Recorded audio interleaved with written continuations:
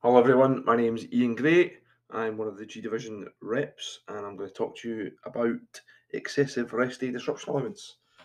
For those of you that don't know, excessive rest day disruption allowance was part of an agreement with the Federation a few years ago now in relation to a sort of remuneration package. Essentially, what it is that when you get your rest day disrupted for four or more times in a 42-day period, you're entitled to an allowance claim for that. Essentially, it's a way of measuring just how many people are having their rest days disrupted more than what would deem to be reasonable.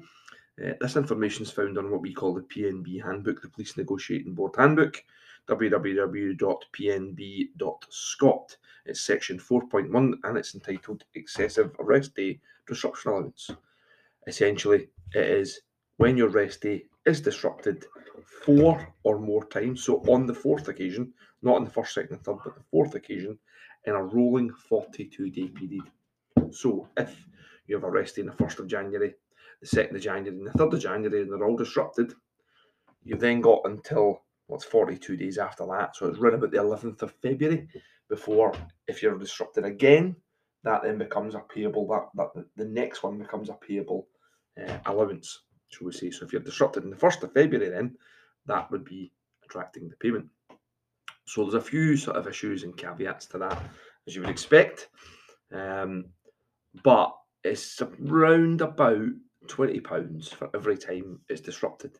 However, there are a few things that we can do to help ourselves identify this. So rest day disruption allowance, it's 42 days from the first one to the last one. It must be within that 42-day period. If you get 5, 6, 7, and 8, or whatever it may be within that 42 period, every single one of them is claimable. You only need to list the 4 on your scope claim. That's important. You don't need to do them all. There's only 250 characters allowed, but you only need to list the 4, and then the fourth occasion, that is when. You can also put multiple in one claim, which makes it a wee bit easier to process, I believe. So, a few things that you can't do with it.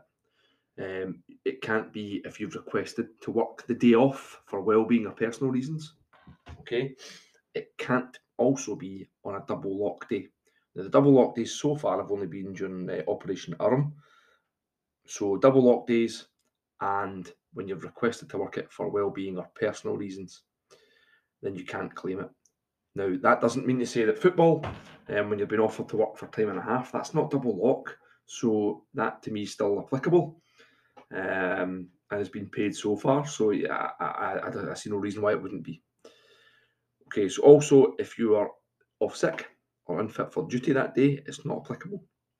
When it's a clear error and it's rectified timely, so they've accidentally been scoped and then taken off it a couple of minutes later, is fine. But if you're scoped and you're taken off it 2 weeks later, then that's not fine. That's still a disrupted rest day, and that's an important one to remember. Even though you don't actually have to work it, you can be cited for co-op on the 1st of February. However, 2 weeks before it, you get countermanded for co-op. That is still a disrupted rest day, even though you didn't actually turn up and go to your work. So a few other kind of things on it. When you're on call, but not required to do anything on the rest day, it isn't applicable. Sorry. If you're putting a new roster, i.e., you're moving from one department to another and you're getting a new shift pattern, you've got 28 days notice. As long as you get the 28 days notice, that's not applicable. And again, to reiterate, double lock rest days, you're not allowed to claim for double lock, but you are allowed to claim for football and other sort of time and a half jobs that are getting put out at the moment. So, with that, the way to identify it, this can be quite complicated, or you can think it's quite complicated. But if you just sit down in front of Scope and you look at your roster rest day bank, that will tell you what days you have had a day off cancelled and rostered to work. Now, you can have a couple of quotes in that. However, if you also come off a scope and just the one below that tab about your rostered rest days, I believe it is the deleted rostered rest days tab. That will tell you the ones that you were cancelled for and then reinstated, i.e. a court that was countermanded. Because it can be difficult to go through every single one of your days off to see what one's been changed and what one's not. So the easy way to sit down is to look at the two of them, see if there's dates in the middle of it.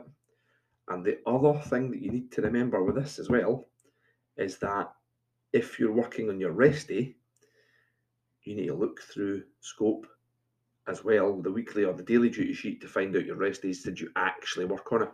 Because the deleted re-rostered rest days and the re-rostered rest day bank are only for ones that are re-rostered days. You also might have worked a shift in overtime at the football, for talking sake, and that will also count. So have a look at your re-rostered rest day bank, your deleted re-rostered rest day bank, and also your rest days generally on scope. Any hassles, you can get in touch with any of the G Division reps by the usual means on a contact form on the SPF website. One of us will get back to you if you get any queries about it. But I hope that kind of clears up a wee bit about excessive rest day disruption allowance. It can be difficult to get your head around the first 42-day period. I'm sure you'll manage. And we've now kind of discovered a kind of easier way to identify when you're actually disrupted. And remember, you can have multiple claims, it's not just one claim.